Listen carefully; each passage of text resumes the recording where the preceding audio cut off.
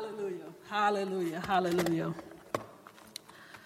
Let's have a word of prayer, okay? Jesus, we just come to you with our hearts open to say, minister to us, speak to us.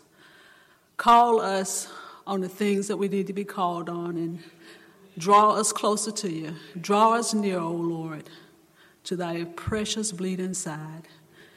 We thank you for this opportunity. We give your name the glory. In Jesus' name, amen.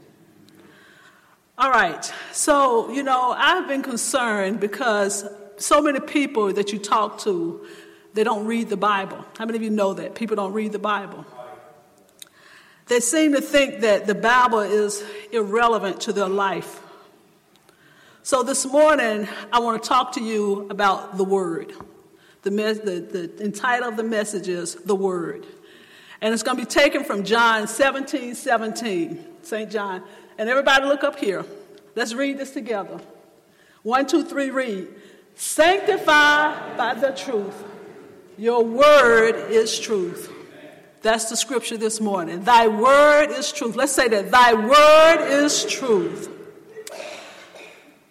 I think many of you would agree that we live in an information age. We can obtain knowledge from around the world with a click of a mouse or a swipe of the finger. And you can almost say sometimes it's information overload. We can get so much information that we have to process. We have to process it to determine if it's fact or if it's fake. All day, we have various forms of equipment. The television, the cell phone, the computers, the iPads, and they bombard us with information. We're buried in a mountain of information. We spend hours getting all this information, and so much of it we can't even retain. But you know what's the sad part about it? The sad part about it is that most of it is irrelevant to our eternal destination. We may live 50, 60, 70, 80, 90, or 100 years. And it doesn't matter how good of life that we've had. The one thing for sure, the death rate is still high. It has not decreased. It's still 100%. You see, we're just passing through this way. This world is not our home. And regardless of all the information that we get, there's only one source that speaks concerning our future destination. There's only one source that gives us the news as to where we're going to spend eternity. And that's the gospel. The Bible is called the gospel because it's the word of hope that we need in our lives. It's the good news. The Holy Bible is a living testimony to the word. Hebrews 4:12 says, "For the word of the Lord is alive and active, sharper than any double-edged sword. It penetrates even dividing the spirit, the soul, and joints, the marrow." It says it judges the thoughts and the attitudes of our hearts. You see, when we read the Bible reads us. We can get a lot of information from the world, but one thing for sure, it won't bring transformation to our soul. Amen. Only the Word of God can bring transformation to our soul. The Word is real, it's truth, and it's infallible. There were about 40 different authors of the various scriptures in the Bible. And it was written over a period of 1,600 years. It was written in 2 languages.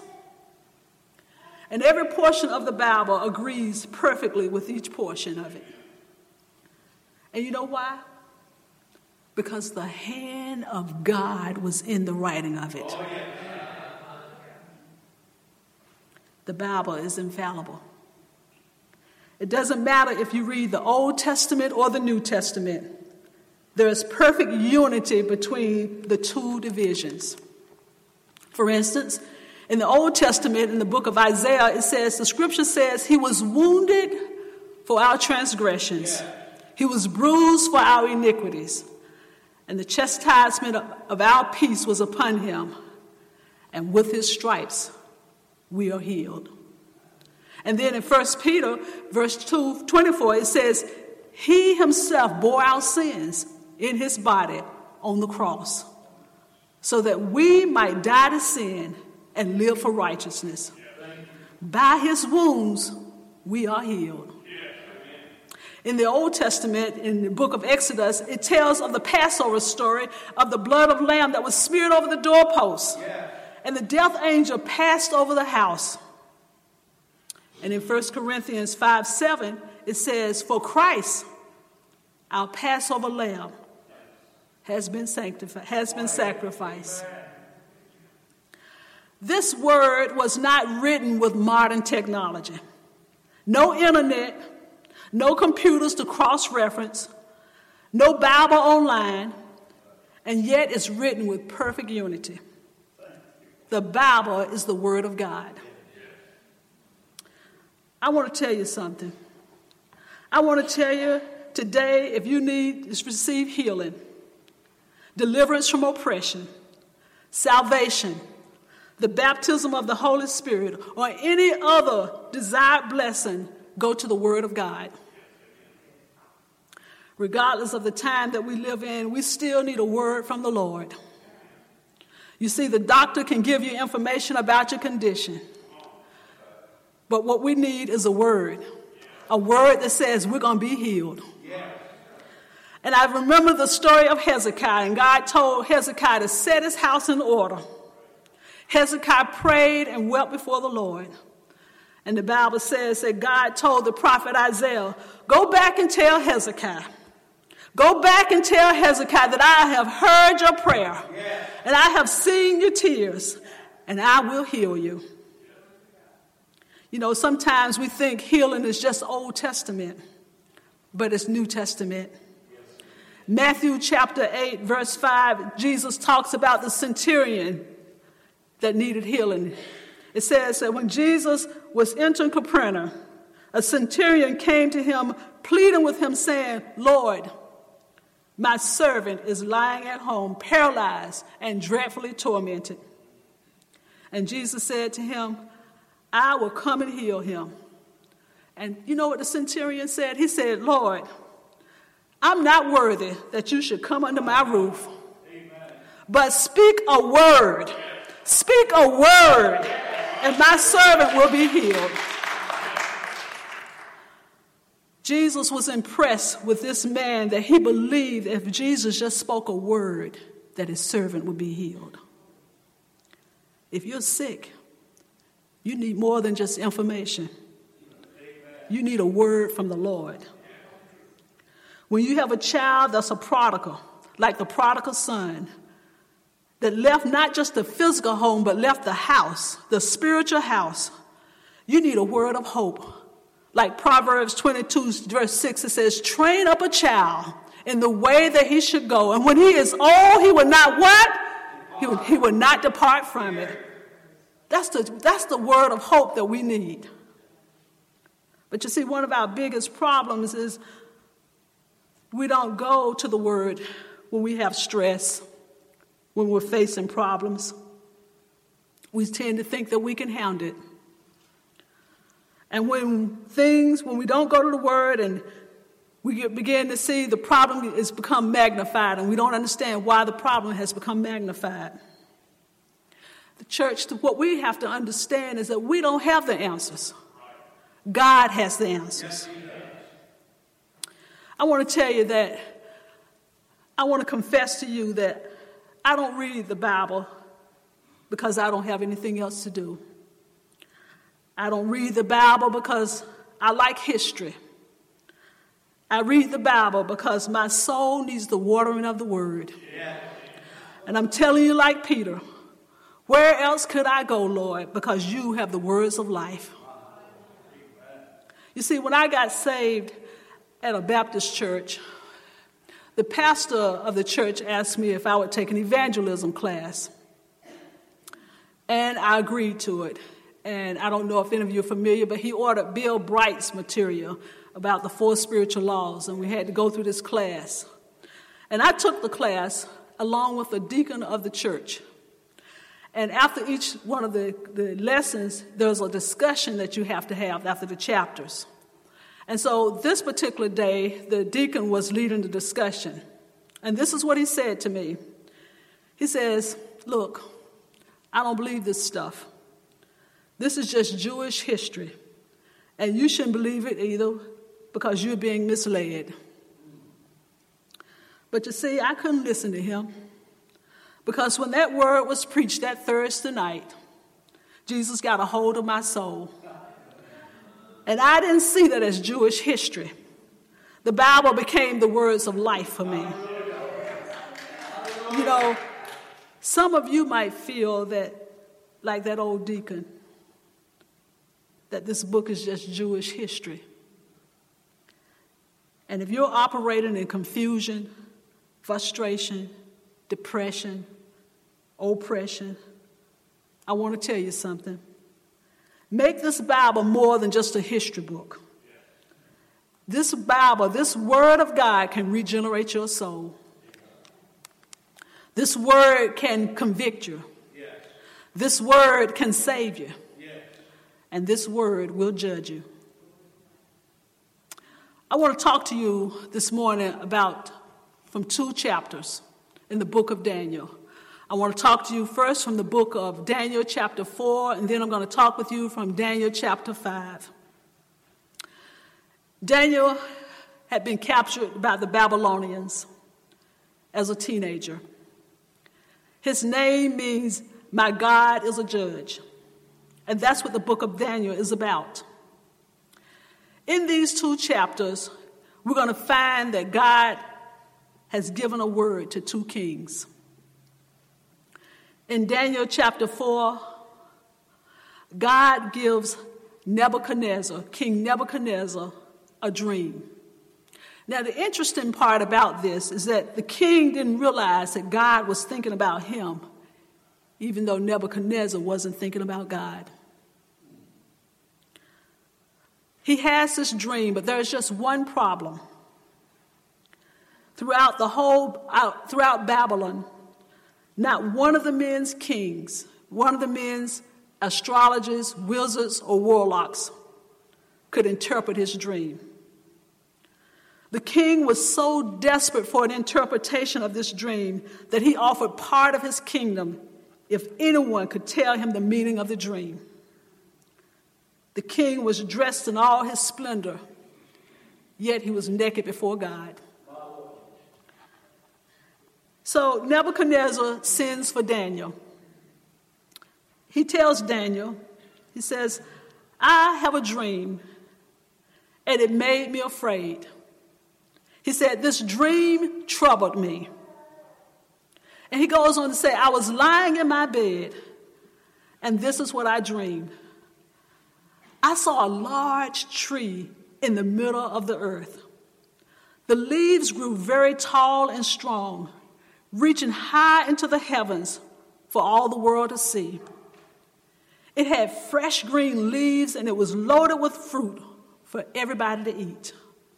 Wild animals lived in its shade, and the birds nested in its branches. All the world fed from this tree. He said, and as I was lying in that dream, Daniel, I saw a messenger, a holy one, coming down from heaven.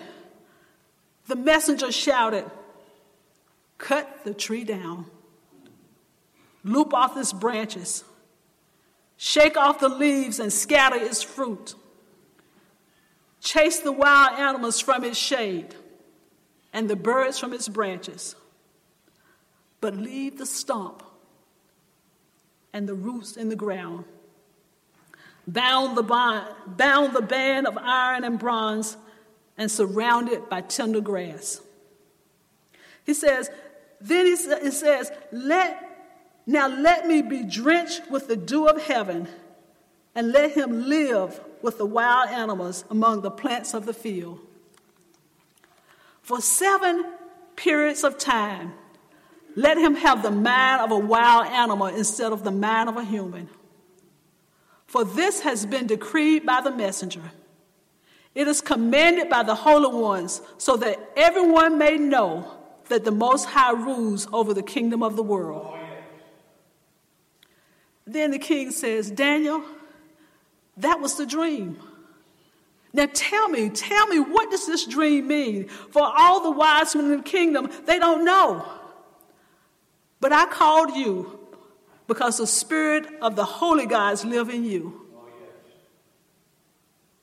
Daniel proceeds to talk to the king Nebuchadnezzar. And he said, Your Majesty, the Most High God has declared what will happen to you. You will be driven from human society, and you will live in the field with wild animals. You will eat grass like a cow, and you will be drenched with the dew of heaven.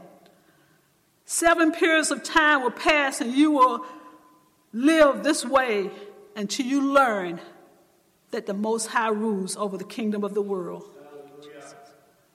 and gives it to anyone he chooses. He says, but the stump and the roots of the tree were left in the ground. And this means that you will receive your kingdom back when you have learned that heaven rules. He says, that's what the dreams mean, King. But he also went on to say, he says, King Nebuchadnezzar, please accept my advice. Stop sinning. Do what is right. Break from this wicked past and be merciful. Be merciful to the poor. Perhaps then you will continue to prosper. You see, God is a patient God. He's a loving God. He's a kind Father. But after a while, the stench of sin will bring his judgment. Amen. Nebuchadnezzar's sins was very much like those of Pharaoh of Egypt. They were very much like the Pharisees in Jesus' day. All of these men were puffed up with pride, and they mistreated the lowly. Pride was the very sin of Satan. It was pride that the angel became a devil. Yes. Pride leads to every vice. It is the anti-God state of mind. It wonders, it's no wonder that God says, I detest pride and opposes the proud. It's pride that leads men to believe that they can live without God.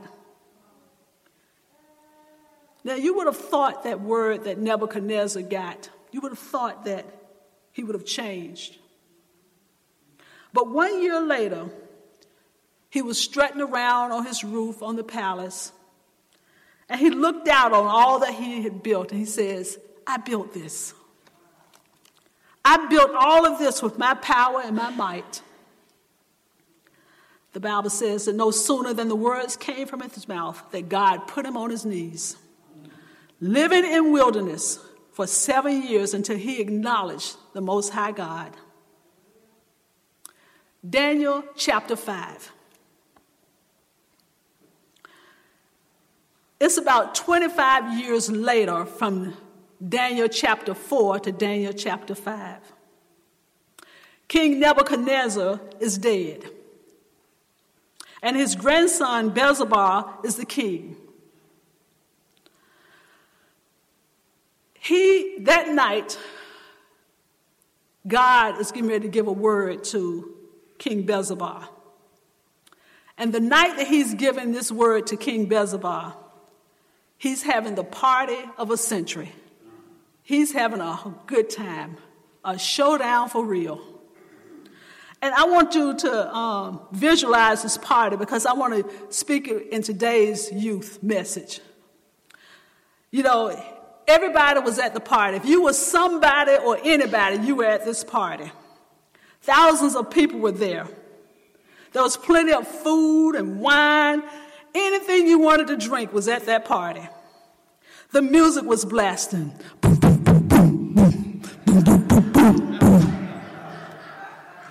They were singing and dancing. How low can you go? They were having a ball, a blast. They were praising the God of gold, God of silver, the God of bronze, iron, wood, stone. They were drunk. They were so drunk that they did something stupid.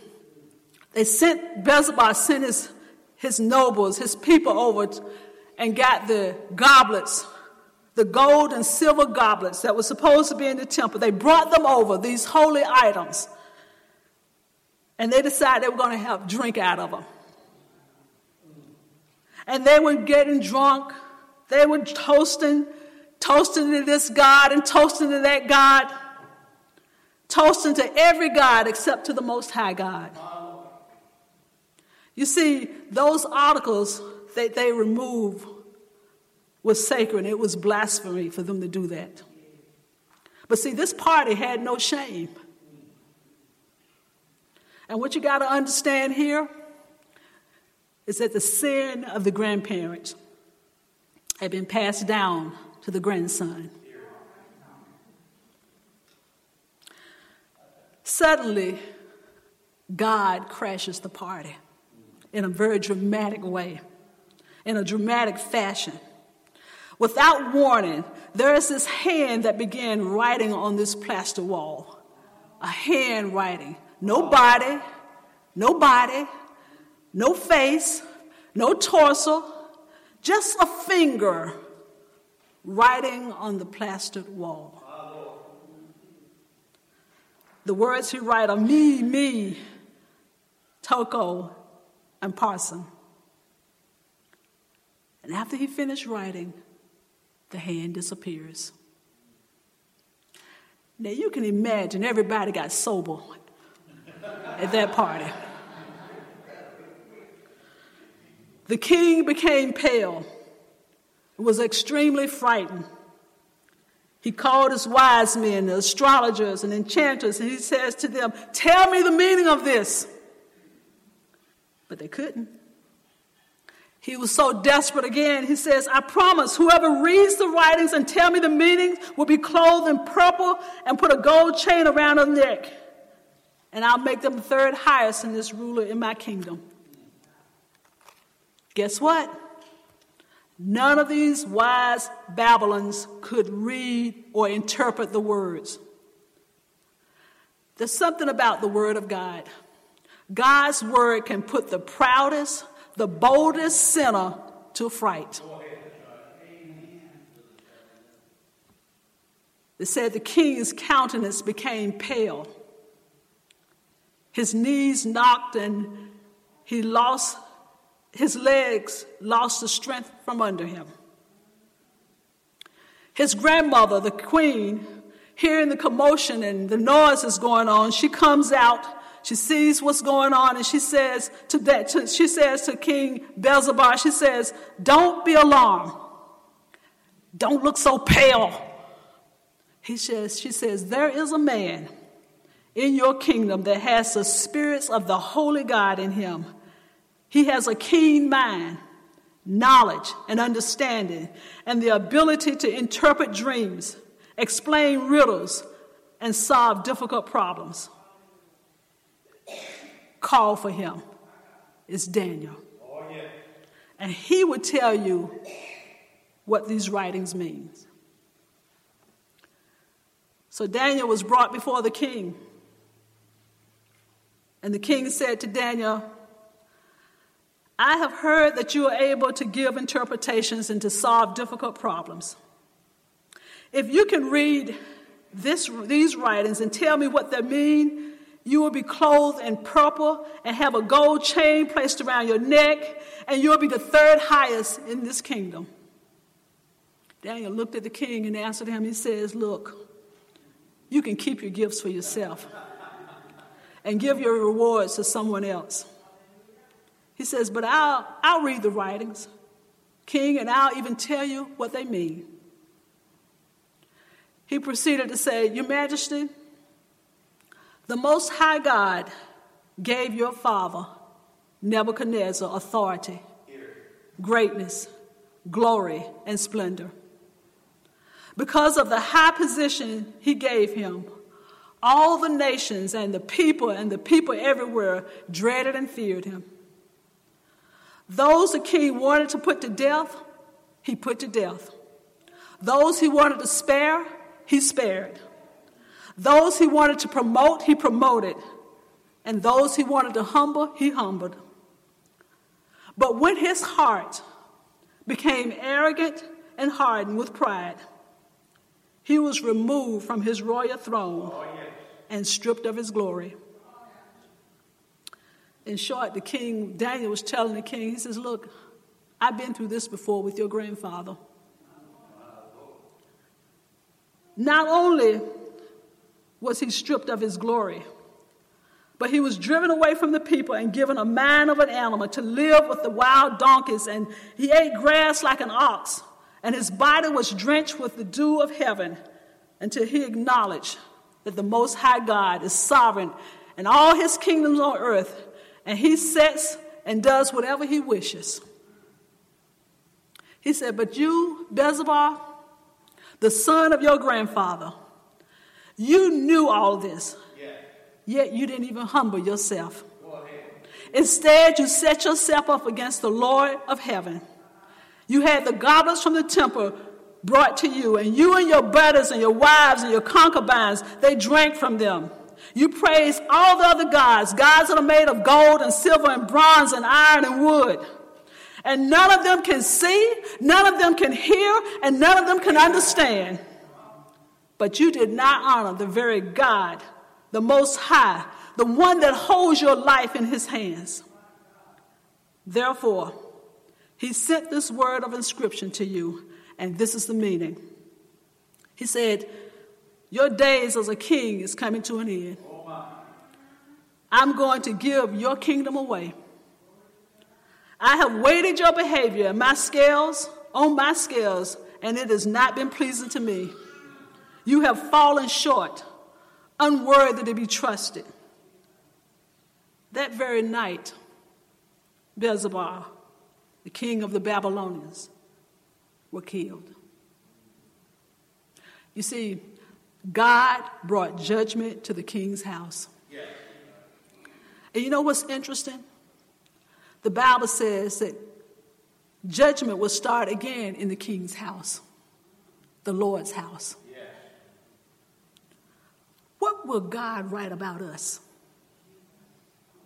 For you and me, the same message holds today. It's a message in which we have chosen to ignore.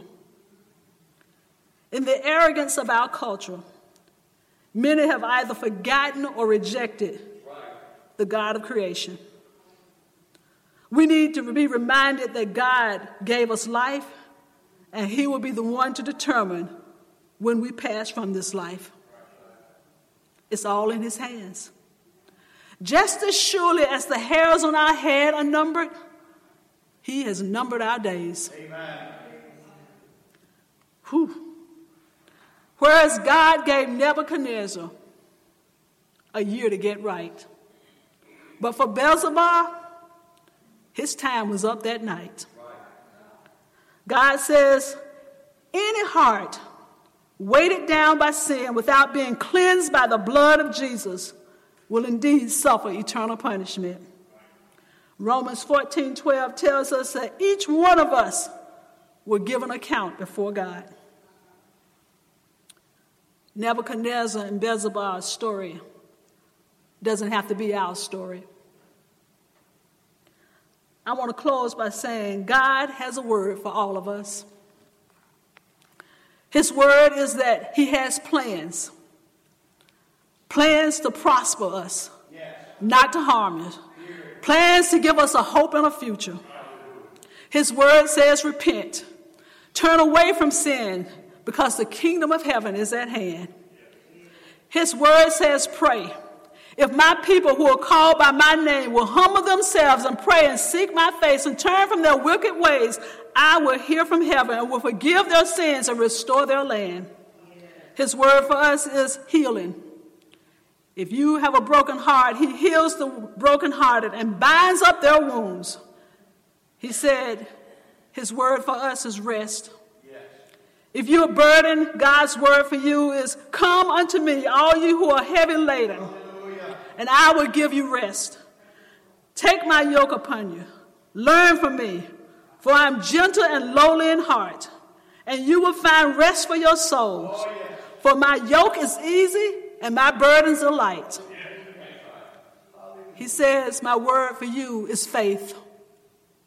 If you're sick, call for the elders of the church and let them pray over you, anointing you with oil in the name of the Lord.